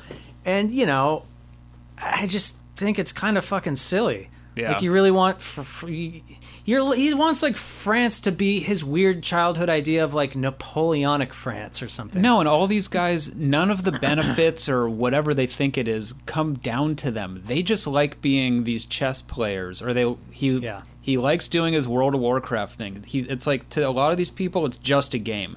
None of these things affect them ever. No. Like, the tax structure makes them richer. You know, like, any changes to healthcare or crime or anything has no effect on these people at all. Yeah, and for someone like Steve Bannon, who's made and Trump too, made his mark on like manipulating systems to his own benefit, what better scheme could there be than to manipulate the entire American system of government to benefit him in some There's way? nowhere else to move after that, right? That's what gives him a boner. Yeah. Yeah. That's like you'll get these creepy guys who are mayors of like Vernon, California or something to make a ton of money off of like weird like shipping container sales or something. Exactly. But it's like you can help people out. You don't have to be a total piece of shit. Well, that's, I think, where the difference comes in. It's like, you could be Paul Newman. I don't think any of us deny that a lot of politicians find ways to benefit either them or their constituents through the administrative office they hold. But I think at the end of the day, it's like, are you at least going to pay some sort of service to doing your job and serving the rest of the community? Like, I don't have a problem with the mayor somehow making $1 million on the sly, but as long as you're making sure you're taking care of the city while you're doing this and like things aren't falling under the table, fine, dude. Like, that's just part of the mayor package. I don't see that with these guys. Yeah, don't be so fucking brazen about it. And don't be so brazen. Out. Like, at least pay some sort of attention to. Well, at least keep the facade of the American value ideals, right? Exactly. Like, at least just lie to me when you fuck me in the ass. It's like when we talked about Bush. It's like, okay, you might want to go start a couple wars and just go completely nuts, but at least you got on the microphone and told everyone to like be civil. And for what it's worth, you know, at that time, I think maybe we would have laughed about it and called him a moron, but in the sober light of day of a Trump administration, I think, man, I fucking wish for those days to come back. I know. I can't even imagine myself because I remember like being in high school during George Bush and just like the fucking outrage about that guy. And the fact that like we can sit here and be like, I know, but like, wasn't that kind of nice? I would trade it in a heartbeat. This guy has shit on the flowers. I would trade it right back. Well, yeah, it's like the difference between having a president who you don't agree with and you think is kind of an a-hole, and having a president who is a nude raving lunatic. Yeah, running around with his tiny little hog swinging. His tiny little baby hog. I think that counts as a sum up, right? I guess so. I mean, just to make it clear, I don't think we like Steve Bannon. No, I don't like him. I think we could sum him up as a manipulative shyster. I guess I respect his ingenuity, but it's also, should you respect it when you're just tricking dumb fucks? Yeah, he's not really pulling the wool over anyone's eyes who isn't like, hard to pull the wool over. It shouldn't be like, I could easily steal money from a 12-year-old. Yeah, exactly. It doesn't make me a genius for getting rich, like robbing children. That's right. Well, here's the difference between Dick Cheney, who would be like a bigamist and tricks multiple adults into being his wife and like screwing them, versus a common pedophile who's just preying on children. So, Steve Bannon, you're a common pedophile. You are a common pedophile, figuratively speaking, for legal reasons. Yeah, I guess that's our sum up. There's one more thing I wanted to say. I know that we've been sort of more or less keeping track of our love to hate Stevens and our love to love Stevens. So Steven Seagal we don't like, but I think we love to hate him. Mm-hmm. Steve Bannon, I wish you never crossed my radar. I know. I don't even... You're not even fun to hate. I know. He falls into neither category. Yeah, like I hate you and I don't love to hate you. I just don't like you. I don't see you through a better light after doing research on you. No. I just have a more well-rounded view of what a piece of shit you are. Well said. Well, everyone, I think that's been our talk about Steven. Don't stop the Steven.